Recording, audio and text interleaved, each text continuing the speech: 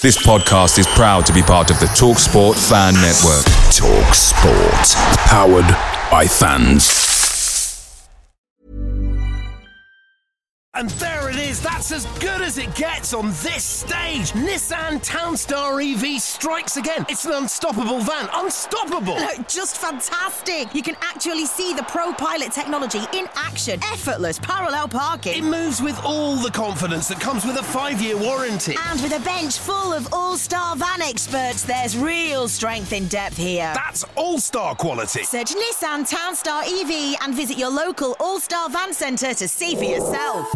Terms and conditions apply. 5 years or 100,000 miles, whichever comes first. ProPilot is an advanced driver assist technology. Driver's responsibility to stay alert, drive safely, and control vehicle at all times.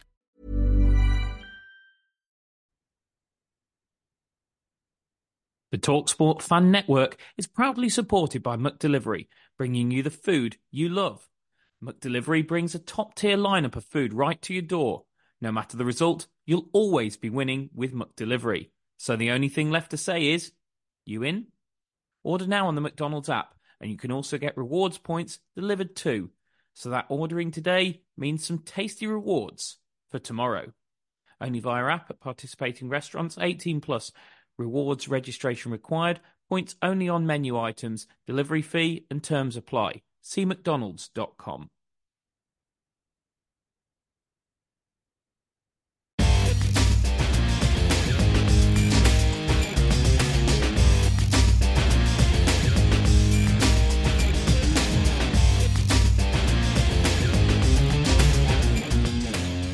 Well, hello and welcome to Albion Analysis with me, Chris Hall, and him, Pete George. And I hope you've all had a very Merry Christmas, those of you that have been celebrating. And it was a very merry Boxing Day, wasn't it, for Albion? A little bit squeaky bum time, but hashtag Albion that, I suppose, is the well-known expression. Obviously, Albion up against 10 men. Didn't do it the easy way, but as we will come to see on this pod, we didn't necessarily do it the hard way either. Albion running out 1-0 winners against Norwich after Norwich were taken down to 10 men, or more specifically, they took themselves down to 10 men, I think would be a more accurate way of putting it, after an absolutely crazy decision from the Norwich player to waive Borja Sainz, I think it's pronounced, to, after having already been booked, waive a imaginary yellow card at the referee. We all know the laws. We all know it's a booking. It was a stupid decision, and he deservedly was sent off. But let's not kid ourselves into thinking that that's the reason Albion won the game. Albion were already dominant in the game, playing very, very well. And Pete, after we were extremely critical of the performance against Middlesbrough, and rightly so, it was, for me, comfortably the worst display of the season and not befitting of an Albion side that generally keeps itself in every game and gives itself a big chance in every game. I don't think we gave ourselves any real chance against Middlesbrough. The only player that gave us a chance was Alex Palmer by keeping us in it, but we weren't going to score in a month of Sundays in that game. Norwich was the performance that we were crying out for after that abysmal display against Middlesbrough. It was the performance that was needed for the supporters and to bring a little bit of belief back, because we obviously did the numbers around Albion with and without Matt Phillips, and it doesn't make for pretty reading. We needed to prove we could play without Matt Phillips, and I think we did that against Norwich. We came out the traps very strongly.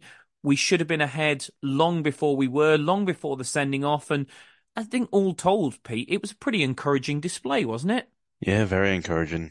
Like I say, even before the red card, Albion were very good, and then we continued after the sending off. So I think it's exactly the kind of performance that we needed after Middlesbrough, because that was a poor performance and we got outplayed. But it was good to see Albion being the ones to put in the good performance against Norwich and outplay them, and clearly deserve the victory. Absolutely. And a huge part of that victory was, I described on social media as certain things are just better when they're together, whether it be gin and tonic, whether it be fish and chips, Pete. And adding to that list, I feel, is Swift and Wallace. Somebody sent me a brilliant Max and Paddy reference during the game, which and suggested that Swift and Wallace were like magnet and steel, which I really, as a big fan of Phoenix Knights and Max and Paddy, I really enjoyed that reference. But I mean, they are just a wonderful combination. We've seen it so many times, and I know it didn't result in a goal on Boxing Day, but that Wallace run down the right hand side, cut back to Swift to then try and sweep it into the back of the net. I mean, how many goals have we scored from that combination? I mean, it was there from almost day one last season when that brought about the equaliser against Middlesbrough when the two of them played together for the very first time. And that combination has stayed and stayed and stayed, hasn't it, Pete? And I think when they're at it and they're in their rightful positions, and their rightful positions for me are Swift in the 10, Wallace out on the right-hand side, you almost... the reason I want to start off by talking about them together is because I think they are so good together in that they're a wonderful combination. And as we all know, you talk to any pro in the game, they will tell you football is all about combinations. It doesn't matter whether it's, going back to the days of 4-4-2, it used to be centre-half combinations, used to be centre midfield combinations, the link up between a fullback and a winger and the two centre forwards working together. Combinations is a huge, huge part of football. And they just seem to have this wonderful telepathic understanding. And there was a little bit of bad luck about John Swift not scoring. There was a little bit of poor finishing, and he was very critical of himself in the post-match interview. He came out and actively thanked Brandon for digging him out of a hole, I think is the way he described it. I personally think that John Swift is being very harsh on himself there because, first of all, he was deeply unlucky with the one that hit the post. Andy Johnson, for one, thought it was already in. In fact, so did John Swift. If you actually watch the slow motion replay, Swift is actually turning away to celebrate as it strikes the post. But I thought everything he did around the game was just phenomenal. Some of the little touches. I mean, we'll dip into the data in a little bit, Pete, but there's certain things you can't measure in numbers, and some of the intricate little flicks around the corner. I've seen the memes doing the rounds about are we swear word Brazil, and it was true. I mean, some of the stuff that John Swift did was phenomenal, and we've missed him. We've missed this John Swift as well, haven't we? Because he hasn't quite looked at it over since his return from injury. After he obviously before Birmingham and before he was absolutely phenomenal, but he's not really looked at it since he came back into the side. But this was vintage John Swift, and in the end, Corberán admitted after the game that he had to look after John Swift a little bit. He didn't want to take him off because he felt he was so important to what we were doing. But at the same time, John Swift communicated to the sideline that he was feeling it in his calf. He was feeling fatigue. He was struggling a little bit. And Corberán took a view that it was better to bring him off. And I do think I think that's a massive decision from Corberán. So important because we can't lose Swift again. Not for a big period. We just can't lose him again because he's so massive to what we do going forward. He was fantastic, and I think it was the right decision to bring him off, even though we might have got the second with him on the pitch. I think it's more important that we don't lose John Swift for 5-6 weeks because that was the proper John Swift we saw on Boxing Day, wasn't it? I think it was always going to be the case with Wallace's ability to cross and Swift arriving late in the box and finding space to get shots off. I think they're always going to work well together. And like you said, the first game they played together up at Middlesbrough last season, you saw and we're starting to see it again, which is really promising. If you look at the players that John Swift passed to, then Jed Wallace was second highest on that list. He passed 15 times to Mowat and 11 times to Jed Wallace. So you can see the combination there. And then even if you look at the players that Swift received passes off, it's the same again. Wallace is second highest. Swift received 17 passes from Mowat and 11 from Jed Wallace. A few of them in the penalty box as well, from crosses. So Well, they're You can so see the hard to link up pick up there. those late runs into the penalty area that he makes. I mean, we're a little bit critical of the amount of touches Brandon has in the opposition penalty area on the last pod, but he is easy. It's easier to mark a centre forward when a number 10 makes that late run into the penalty area. As we saw with Morgan Rogers scoring the goal against us for Middlesbrough in the last game, it's a nightmare for defenders, isn't it? Yeah, exactly, and that's what we need. A lot of the time you see us with just Brandon in the box, and there's no chances we're going to be able to get a cross in and win the header. You need somebody attacking that kind of 6-yard box, and then your number 10 coming in late on the penalty spot. Maybe your wingers moving inside, and I mean even Grady had a chance from doing just that, making a run from left to right and ending up on the penalty spot. I think it was from another Jed Wallace cross, and he was unfortunate just to side foot it wide. But when we're putting crosses into the box, we need players in the box, and we need players taking up different positions just to give the crosser options and make it harder to defend. And when we've got Jed Wallace crossing it, you know that if you find a bit of space, he's most likely seeing you there and he's going to try and pick you out. Well, let's talk about Jed Wallace's crossing, Pete. Like I say, I'm bundling Wallace and Swift in together because I just thought they were a wonderful, wonderful double act all the way through that game. I thought Swift's intricate little play in the middle of the park, I thought it was everything that we've been missing in recent weeks, and Wallace's dynamism out on that right hand side. And we were chatting off air before we started recording, and you were saying, you know, he's just a different player when he can go out on that right hand touchline, and he was fantastic. And I think one of the things that we've said a bit, that whilst DK's been injured, that we've got a problem with is when Wallace is out on that right hand side, who's he crossing to? Yet he completed 8 crosses on Boxing Day, which may not sound that impressive, but it really, really is. Let me put that into perspective as to how impressive that is. There's only been one other game this season where the entire Albion team has completed 8 crosses or more. So, i.e., they've put a cross in and the first contact has been made by a West Bromwich Albion player. There's only one game all season where that has happened, that the entire team has completed more crosses, and that was Southampton away when we only completed 9 anyway. Jed Wallace nearly beat that on his own on Boxing Day, and it's fantastic. The delivery, I mean, the delivery for the goal is just awesome. Although I have to say, massive credit to Grady Diangana, because he's got no right to win that header against Jack Stacey. Absolutely fantastic from him. But the quality of Wallace's delivery, time and time again, and they weren't all high crosses into the box. Some were little pullbacks, some were low balls across the penalty area, but they caused Norwich no end of problems. And as we say, they were a wonderful double act, Swift and Wallace, and Swift was feeding him, as you've rightly shown. Wallace was feeding Swift back, but also Wallace was finding other players. I mean, there was the one that he fizzed across the box where, I mean, Brandon, I think the offside flag was up anyway, but he really should make contact with it. You know, he was finding other players. He's obviously found Grady for the goal. I just thought we really did see the best of Swift and Wallace throughout the Norwich game. And I know it's a bit of a quandary to you, Pete, that quite why Jed Wallace doesn't play that role all the time. Yeah, I don't understand it a lot of the time. I suppose it really depends on who you're playing, and Coverin's so meticulous in analysing opposition and trying to find weaknesses that maybe Wallace only gets used as a real right winger whenever Corberán sees the weakness of the opposition being dealing with crosses. Against Norwich, it was the second widest he's played all season, and the second highest his average position has been all season. So, but just to say that, Pete, I mean, that might have been a tactic from the start, because obviously they had Kenny McLean at centre half, who's not a centre half at all. But it's interesting that Wallace kept that position into the second half when they had Duffy, Hanley, and Bart as 3 centre halves. I mean, that's not weak from crosses, is it? That's land of the blooming giants.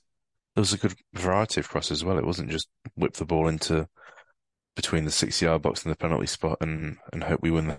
It was picking out players, making runs. I already mentioned the one to Diangana, that was along the floor. Obviously Jed Wallace had his volley that almost floated into the top corner. It was a variety of crosses. It wasn't just hopelessly whipping them in and watch them get headed away by the centre back. So I suppose that comes down to the movement of the Albion attackers as well. If you got three big centre halves in the box, they're going to be quite comfortable heading the ball away, but they might not be as comfortable dealing with attacking players moving around and finding little pockets of space that they can get picked out by Jed Wallace. And the fact that he had his second highest average position as well, which is probably just because we were dominating Norwich and we had a lot of possession in the final third, but it meant that he was doing a lot of work high up the pitch and maybe wasn't having to get involved in build-up as much. He could focus his efforts into creating the space to get the cross in and then picking players out with the cross as well. So I think we always get a really good performance when Wallace is out wide right, where he's most natural. And that's where I just wonder why we don't use him out there a bit more often this season. Absolutely. And just coming back to John Swift for a moment, though, Pete, I mean, because you mentioned it there, that little chip, I mean, if that goes in, that really is a big contender for goal of the season, isn't it? I mean, what an impudent, clever little attempt at a finish. I mean, the one where he's sort of reversed it onto the post is a great effort, but the chip in the second half is phenomenal.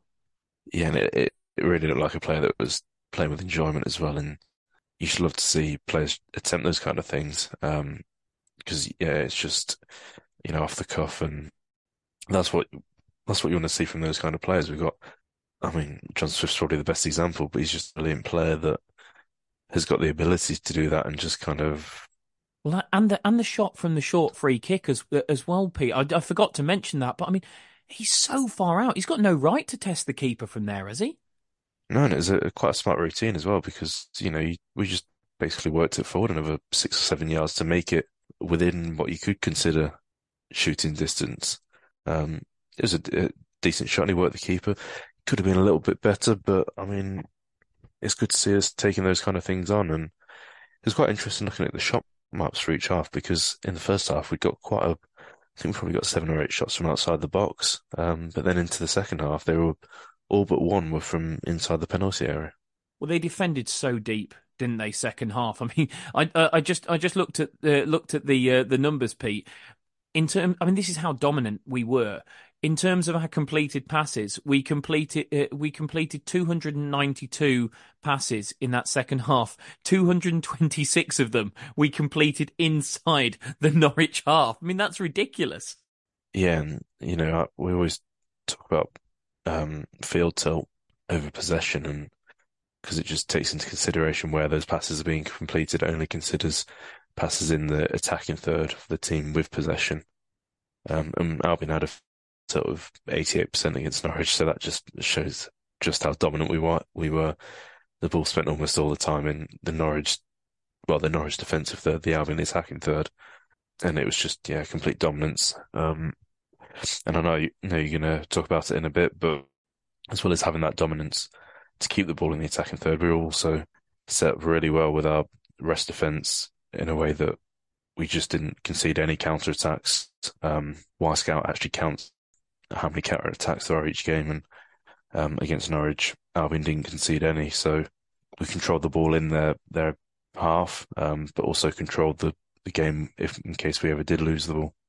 Well, no, as you mentioned it, Pete, we'll come to that. I mean, because I was listening to Corbrand's comments after the game, and it was interesting. He said that because Jez asked him about basically playing against a team that's dropped in deep and how difficult they can be to break down. Very much the sensible questions to ask after you've just played 10 men who had 10 men for nearly an hour.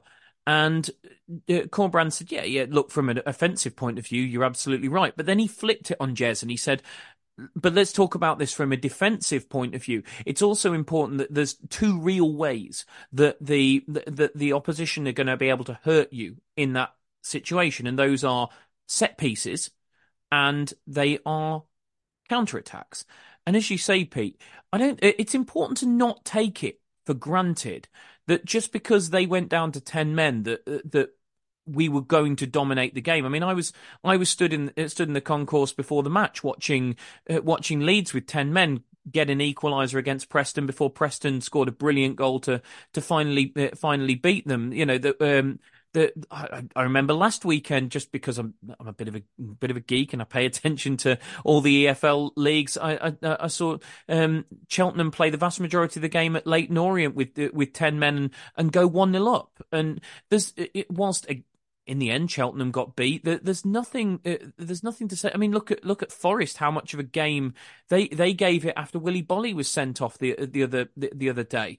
There's no guarantees. Just because the opposition go down to 10 men, there's absolutely no guarantees, and there's nothing to stop them hurting you. They're just going to be they're going to be light in a certain area. That's just the nature of it. They've got a player less, so they're going to be light somewhere around the pitch. But it's not to say that teams can't hurt you. And Norwich are a good offensive team, and you know, towards the end of the game, threw a lot of attacking players at us as well. Yet we didn't concede a single counter attack, and they only had one shot on goal, which is the wonderful Alex Palmer save, which we will come to. They only had one shot on goal in the second half. So we didn't really concede anything to them other than that incident came from Semi making a mistake. He's put the ball out for a throw-in when he doesn't need to. He can clear it up the pitch. The throw-in comes in. They win a corner from the throw-in, and the corner comes in. And or maybe they win a free kick, one of the two. Anyway, they win a set play after the throw-in, and the ball comes in. The lad wins the header, and Alex Palmer makes an absolutely phenomenal save, which we will talk about in a little bit more depth in a moment. But I think it was interesting, Corbrand's comments after the game, because like I say, Jez very much asked from the attacking point of view. But it was interesting that Corbrand wanted to talk about the defensive element, because I think there's probably the reason he wanted to was because people take it for granted that you can defend against a team that has 10 men, and there's absolutely no evidence to say that that's the case. Because, as I say, I've just given you three incidents in the last week or so of teams who have scored goals whilst down to 10 men in a game. Whether they go on to win the game or not is irrelevant, but the point is they can hurt teams. And I think Corbrand was at pains to point out that we were well set up defensively to make sure Norwich didn't hurt us. We allowed them one moment in the whole second half, and we were very thankful to have a very good goalkeeper when that moment came. But nonetheless, to allow only one moment in the whole of that second half shows how intelligently we played it, how dominant we were. Yes, ideally, we would have got the second goal and settled everybody down, and I think the second goal would have killed the game stone dead. I don't think there's any two ways about that. But I think you have to credit Albion from a defensive point of view, and that's not to say we're crediting the defence.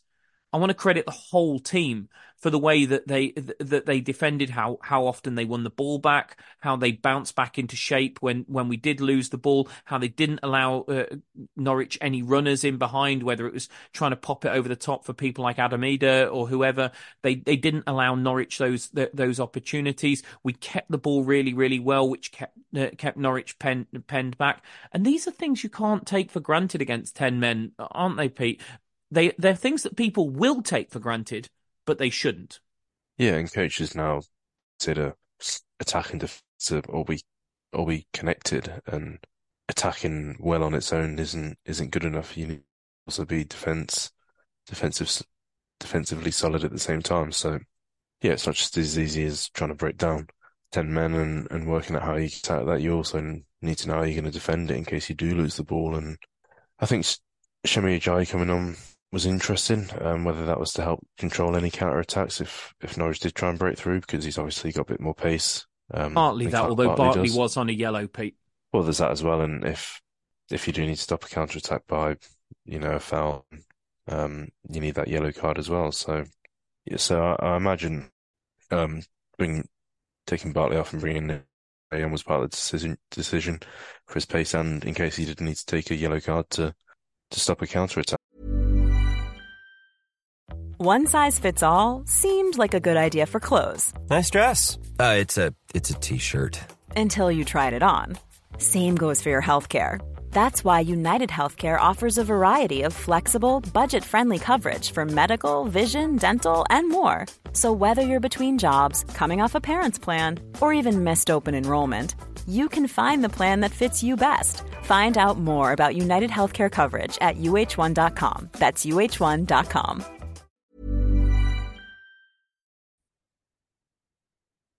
Away days are great, but there's nothing quite like playing at home, especially with Albion's home record under Carlos Corberán.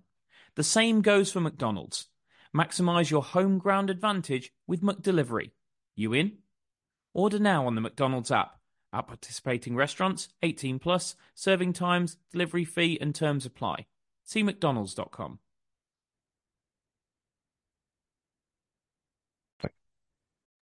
Absolutely. And, we mentioned there about the one moment that Norwich did manage to create. And I definitely want to dwell on that particular moment, Pete, because, I mean, it's a huge moment in the game. It's absolutely massive. Palmer's save, because, I mean, I think if Norwich equalised in that moment, I think they probably go on to get a point, because we were struggling to break them down.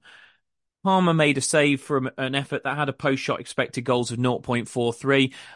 I have to say, I don't think that necessarily gives it credit, because the strength of hand Palmer has to get to that to turn it round the post is absolutely unbelievable. And it obviously comes off the back of us praising Alex Palmer after the Middlesbrough game, where he was the one outstanding West Bromwich Albion player. He kept the score down. I mean, let's make absolutely no bones about that. So I thought, I wonder how many goals Alex Palmer has actually saved us in the last two matches. So I did the numbers, Pete, and Alex Palmer has had a 3.08 post-shot expected goals over the last two matches and only conceded once. I mean, that's absolutely phenomenal to be. I mean, it's only a very small sample size. It's 2 games, but to be overperforming your post-shot expected goals as a goalkeeper by 2 goals in just 2 games, I think is absolutely superb. And I think it goes to show how important it is to have a really good goalkeeper. I remember during my time at the club that Roy Hodgson always used to talk about Ben Foster in glowing terms and say, having a top goalkeeper in the Premier League was worth, like 6 to 10 points, I think was the number he used to put on it. And but obviously there's less games in the Premier League than there is in the Championship. I would say a good goalkeeper in this division is worth 10 to 12 points. And when you actually look back last season, I know people chuckle and go, he's just not passing up an opportunity to have a go at David Button, and it's not that. But I just want to highlight a little bit when David Button was in goal last season against Blackburn. We conceded 0.4 xG, but conceded 2 goals. Against Huddersfield away, we conceded 0.9 xG, yet conceded 2 goals. Against Birmingham at home, we conceded 1.1 xG and conceded 3 goals. Against Swansea City, we conceded 1.1 xG, but conceded 3 goals as well. Against Birmingham away, we conceded 1 xG and conceded 2 goals. And it just goes to show you that, the amount of points that, looking at the XG, that we probably should have got from those games. I look at the Swansea game, we won the XG. The Birmingham game, we won the XG. The Huddersfield game, we won the XG by a mile. The Blackburn game, we won the XG. And this is why people last season were sort of joking. People who don't understand what we're talking about when we talk about XG, because there seems to be this misnomer when you talk about XG and you say we won the XG battle, that you think somebody should be giving you a medal or giving you some points. And that's not what we're saying. What we're saying is if you win the XG but lose the game, then you've done something fundamentally wrong somewhere. And it's normally at one of the 2 key ends of the field. You've either let in goals that you shouldn't have let in, or you haven't scored chances that you should have scored. That's effectively what we're saying. So saying that we won the XG battle but lost the game is not bragging. It's saying we have got a fundamental problem that we've got to fix. And last season, that fundamental problem for quite a large portion of the season, which is why we kept highlighting the fact that, we had this superiority in the XG, but we're losing games, was because David Button was letting too many shots past him. And then you look at what we're doing in recent weeks and have got a really, really good goalkeeper who I think is getting better week on week, because we were, I'm not going to hide from the fact we were quite critical of Alex Palmer earlier on in the season. We said the goals at Blackburn, definitely one of them he should have stopped. We felt he should have stopped probably both goals against Huddersfield. We felt like Alex Palmer was making some mistakes in some games. Touch wood when I say this, because I don't want to tempt fate on the guy, but those mistakes seem to have become fewer and further between, Pete. And I just think what we're witnessing before our eyes is a guy growing up as a goalkeeper. Really, and I know he's not a kid, but he is young in terms of experience at this level. And I think what we're seeing, particularly this season, is a guy really, really growing into his role as a key player in this side. I think he's a real leader in this side as well. I think I don't know him personally, but the way he is on the pitch, the way he talks when he does things for the Albion channels, the way he gets the dances in front of the fans and gets them boinging after a big win and stuff like that. It feels like he's very connected to the club. It feels like he's a big personality. It feels like he gets it, and I think we're seeing almost a boy become a man in terms of him, him being almost a inexperienced goalkeeper growing into a truly experienced one. And as I say, I'm not doing this to dredge up David Button and have a pop at him. I'm sure people will think that I am, but the amount of points that Button lost us last season versus the amount of points that I think over the full season Alex Palmer will gain us, I think it's massive. And that genuinely, just that one position, just having a goalkeeper who you can rely on to make saves at big moments in games. Think back to Leeds away. I mean, we would have lost that game were it not for Alex Palmer. We're probably, we're a good few points up on where we otherwise would be if we had a less competent goalkeeper in between the sticks. And it's such a massive, massive position. And as I say, I go back to Roy Hodgson's quote that a good goalkeeper is worth X amount of points in a season. I would suggest 10 to 12 in the Championship. And that's massive, because if that's the difference between finishing on 65 points versus 75 points, then that's the difference between not finishing in the playoffs and finishing in the playoffs. Yeah, Palmer had a bit of a slow start in the season and letting some goals that he probably shouldn't have. Thinking about the near post ones against Blackburn and Huddersfield, but over the last 4 or 5 games, I think he's really grown into. Well, I mean, even before that, I'd say probably the second half of games that we've already played this season.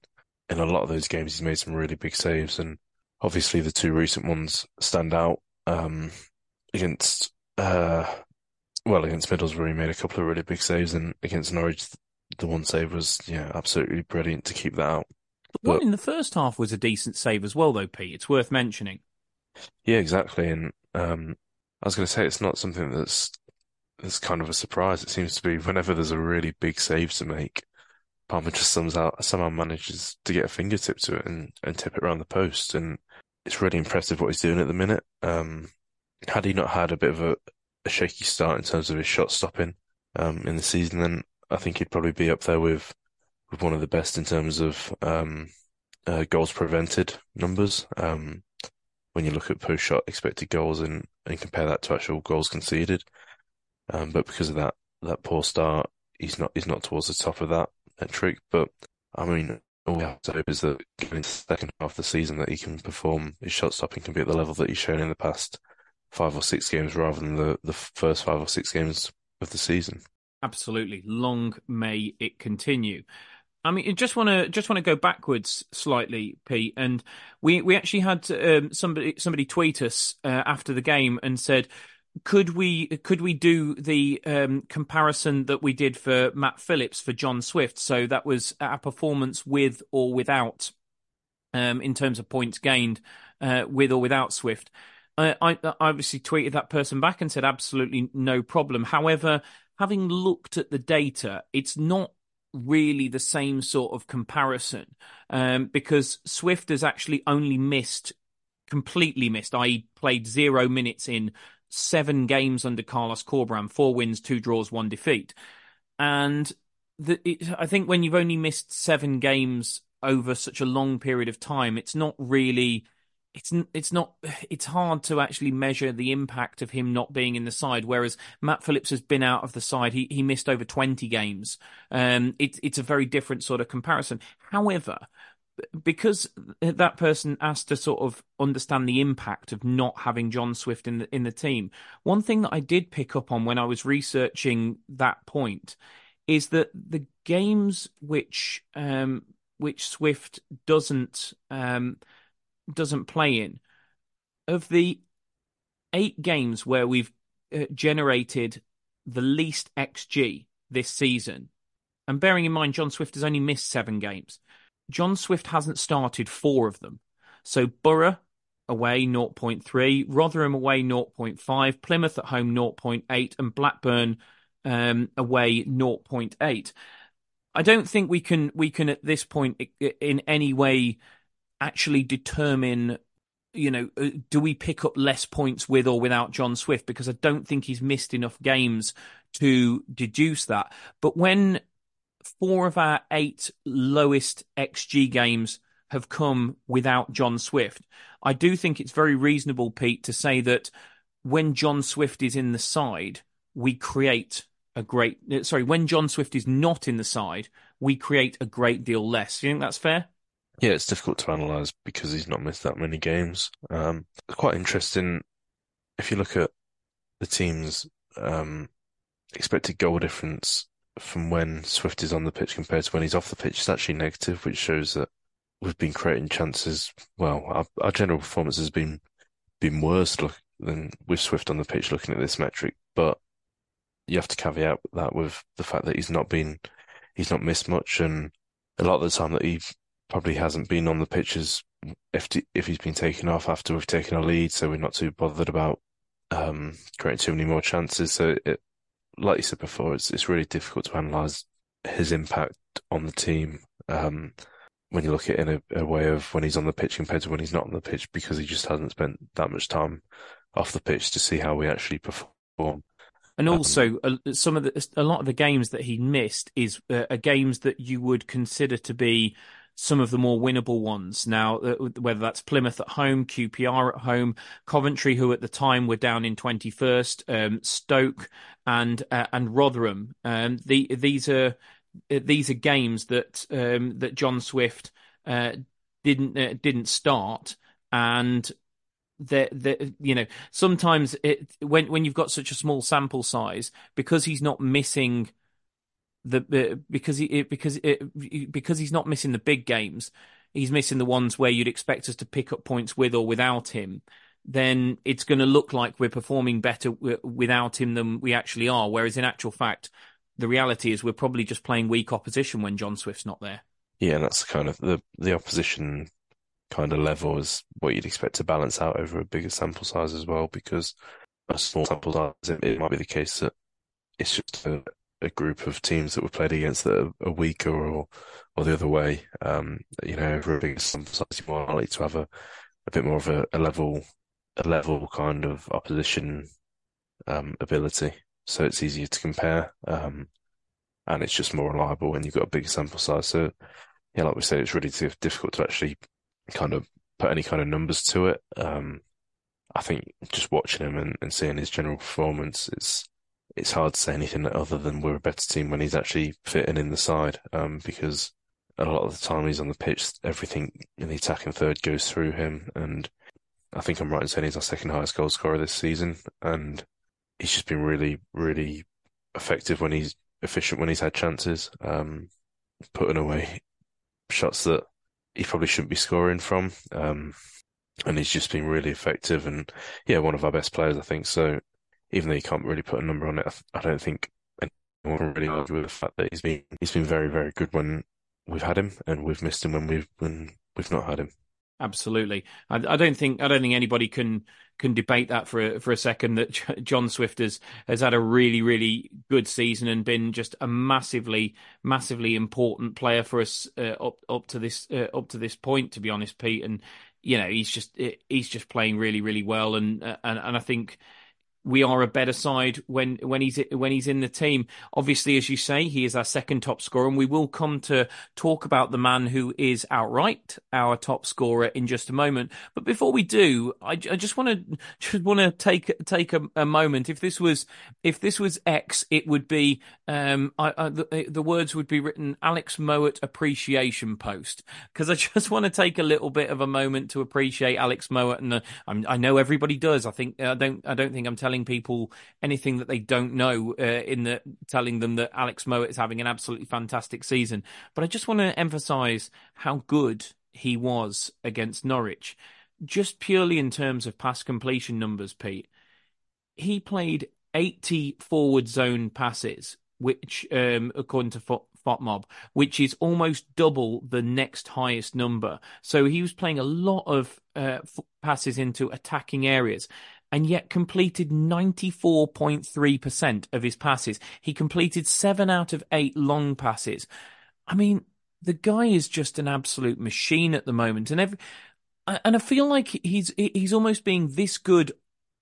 I mean, not completely under the radar, because people are very, very aware of how well Alex Mowat is playing. But when the conversation comes at the end of the game about who's had a good game, who's going to win man of the match, the votes go up on social media or whatever, Alex Mowat's not always in them. And yet, when you go to the numbers, Pete, and you look at who's playing attacking passes, who's completing passes, who's being dangerous with their passing, Alex Mowat's at the heart of absolutely everything we do at the moment, isn't he?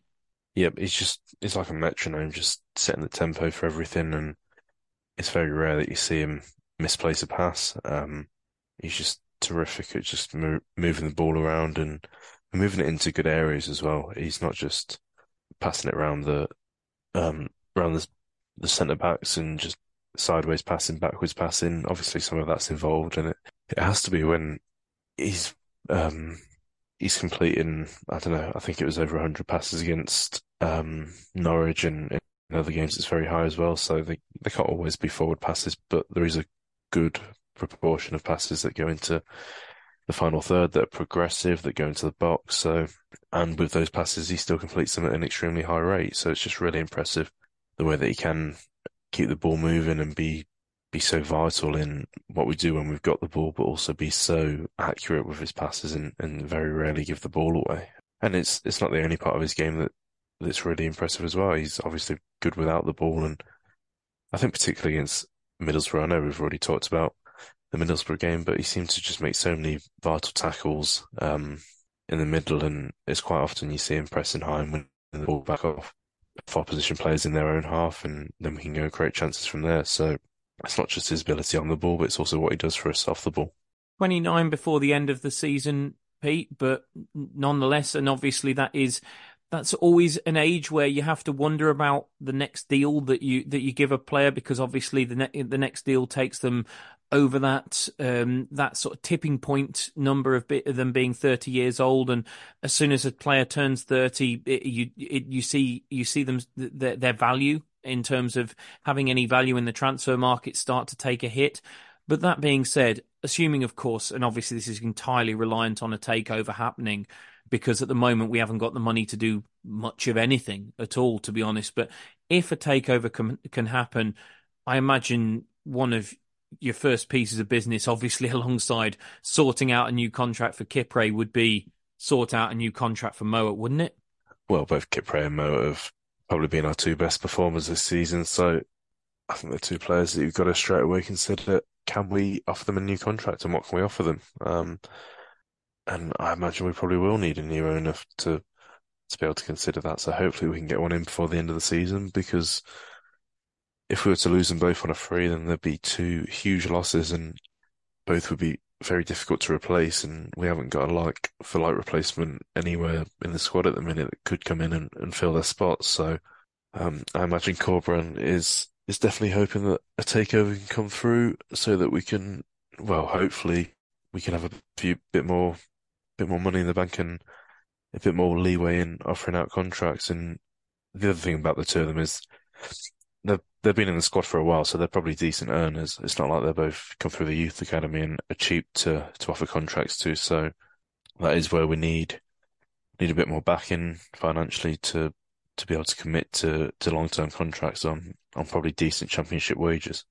I just want to finish off today, Pete, talking about the goal scorer, Brandon Thomas Asante. Now, I think it's important that we talk about Brandon because he's come in for quite a bit of stick this week after the performance against Middlesbrough. You were very vocal in your defence of him after that game. I think I was less so, and I'm happy to admit that. Whilst I didn't go out of my way to criticise him, I felt that some of the things he had done in that game were, I think, naive is the word. I felt like some of the things that broke down with him, it was unnecessary that it broke down with him. But I have to say, there's becoming a real realization for me, and this is probably you're probably sitting there feeling like the last horse has finally crossed the finishing post on this one, because this has probably dawned on you for quite some time, Pete. But that, people can criticize Brandon all they want, yet he keeps popping up with goals, doesn't he? I mean, it was a smart finish to just, brilliant leap by Grady from a great cross by Jed Wallace, but Brandon's still got to get there in front of the goalkeeper, because that ball does not go into the back of the net if Brandon doesn't touch it home. And it's just really good striker play to just get across the front of the keeper and stab it into the net and win us the game. And that means that Brandon now is on 7 goals from 7.4 XG. He's averaging a goal every 2.790s, which is not phenomenal, but it's not terrible either. And I just want to put it into perspective. That's 7 championship goals for Brandon Thomas Asante. Let me give you some of the names that he is in and around in the championship goal scoring chart. He's 2 less than Joel Perreault.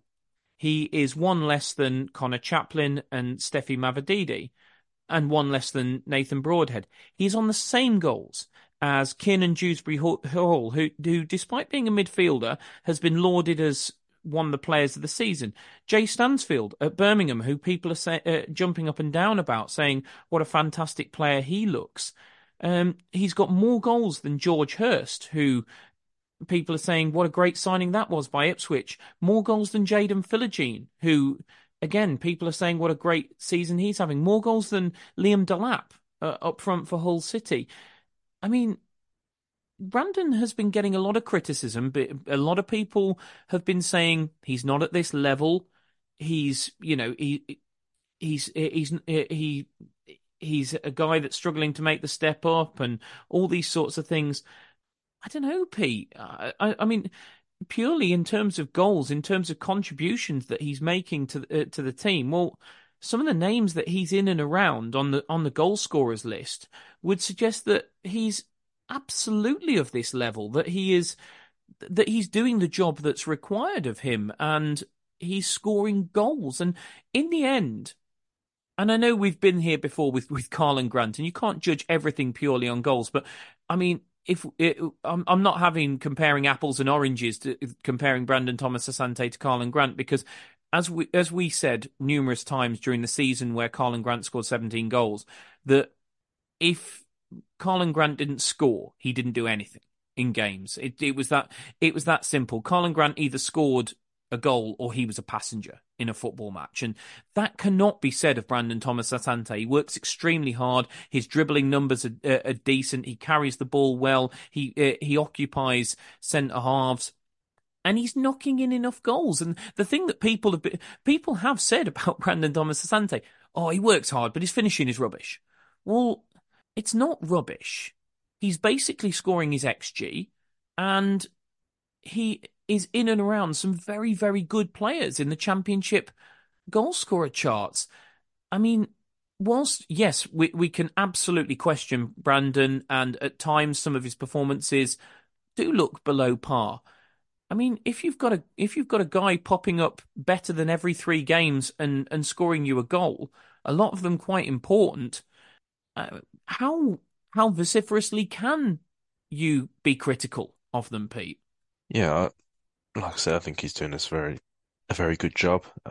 As what is, in fairness, probably our 3rd choice striker, and he's keeping us ticking along whilst the other 2 strikers are out injured. And I don't think we can really have too many complaints about it. Every game, he's going to work hard, and he's been available for every single game and quite often has to go through 90 minutes of making runs in behind that you don't always see because he doesn't get the ball and putting in a lot of work off the ball. And he's also getting on the score sheet a bit as well. The fact that he's scoring level with his expected goals shows that his finishing hasn't been poor over the course of the season. It's been as you'd expect it to. I think the only criticism you can have in terms of goal scoring is he's not getting as many chances as he was last season.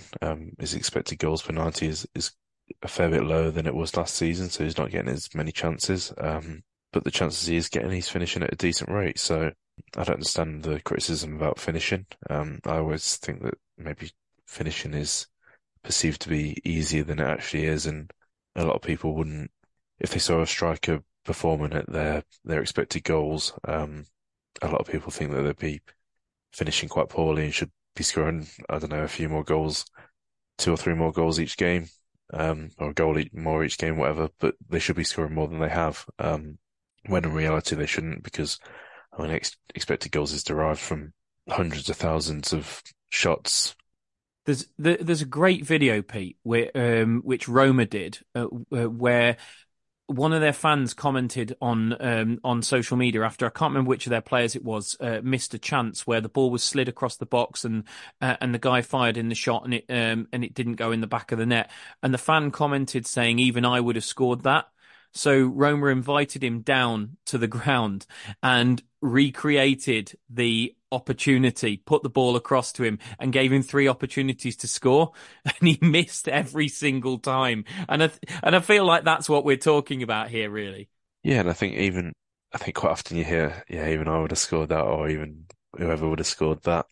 Probably quite often as a joke, but with a tinge of seriousness to it. And like I said, I think players scoring at their expected goals level generally get considered to be not performing well enough and should be scoring more goals. But the whole expected goals model is derived from hundreds of thousands of shots, it's basically the number of expected goals for each shot is shots in the past that have been taken from similar situations. What percentage of them have been scored from? So it's so much data behind it, and yeah, there's just so much that goes into it that it's actually a very good predictive model for that, for goal scoring. So I know a lot of people don't like it, but it's a good way to analyze how good a chance it is, and if a striker's performing at that level of their expected goals, and they're finishing at a decent rate, at an average rate, and I don't think you can have too many complaints about that player's finishing. As I said, I think the only questions you can have about Brandon Thomas-Asante's goal scoring is, does he get enough chances each game? And obviously that comes down to him making the right runs, the right movement, and sniffing out those chances. But it also comes down to the players that he's playing with. Are they doing enough to help him create those chances? And the only other question we have to have around Brandon Thomas-Asante is, will we still have him come next month? Because we're still at that time of recording at 5 o'clock on the 27th of December, waiting to hear what Ghana's final squad is for the African Cup of Nations. We have heard earlier today that Grady Dingana is confirmed in the Congo squad, so he will be absent for at least a couple of weeks for Albion, possibly more, depending on how they go in the tournament. But and I think we can safely assume that Shemi Ajayi will go away with Nigeria as well, because he's a pretty regular part of their international squad. But we sit and we wait, probably slightly nervously, to see whether we lose Brandon Thomas-Asante as well. Of course, be delighted for him fulfilling his international ambitions, but from a purely selfish club point of view, it's obviously a blow to lose the one fully fit striker that we've got at the moment. So, as I say, we face a little bit of a nervous wait to find that out. That'll be all from us for today. A slightly shorter pod, not by much, but a slightly shorter pod today, not least because we are trying to rattle one of these out after every game of the Christmas period, which means we will be back after the Leeds United game on Friday. We obviously won't get it recorded on Friday. 8:15 kickoff is, I horribly late, especially for those of us having to come back from the game. So won't be home much of anything before 11 p.m. So I don't think Pete and I will be bleary eyed jumping onto Zoom to record a podcast then. So it will no doubt be the next day that we will record that one. But we will bring you a podcast after the Leeds United game. Let's hope we can be as positive after that game as we have been after the victory over Norwich City. But until then, thanks for listening and up the baggies.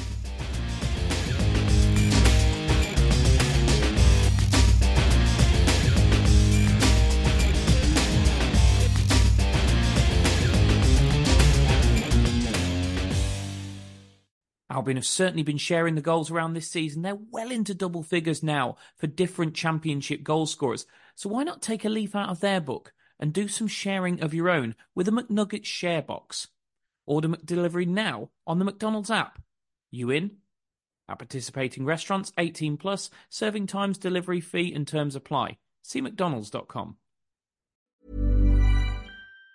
And there it is, that's as good as it gets on this stage. Nissan Townstar EV strikes again. It's an unstoppable van, unstoppable. Look, just fantastic. You can actually see the Pro Pilot technology in action. Effortless parallel parking. It moves with all the confidence that comes with a 5-year warranty. And with a bench full of all-star van experts, there's real strength in depth here. That's all-star quality. Search Nissan Townstar EV and visit your local all-star van centre to see for yourself. Terms and conditions apply. 5 years or 100,000 miles, whichever comes first. ProPilot is an advanced driver assist technology. Driver's responsibility to stay alert, drive safely, and control vehicle at all times. This podcast is proud to be part of the TalkSport Fan Network. TalkSport. Powered by fans.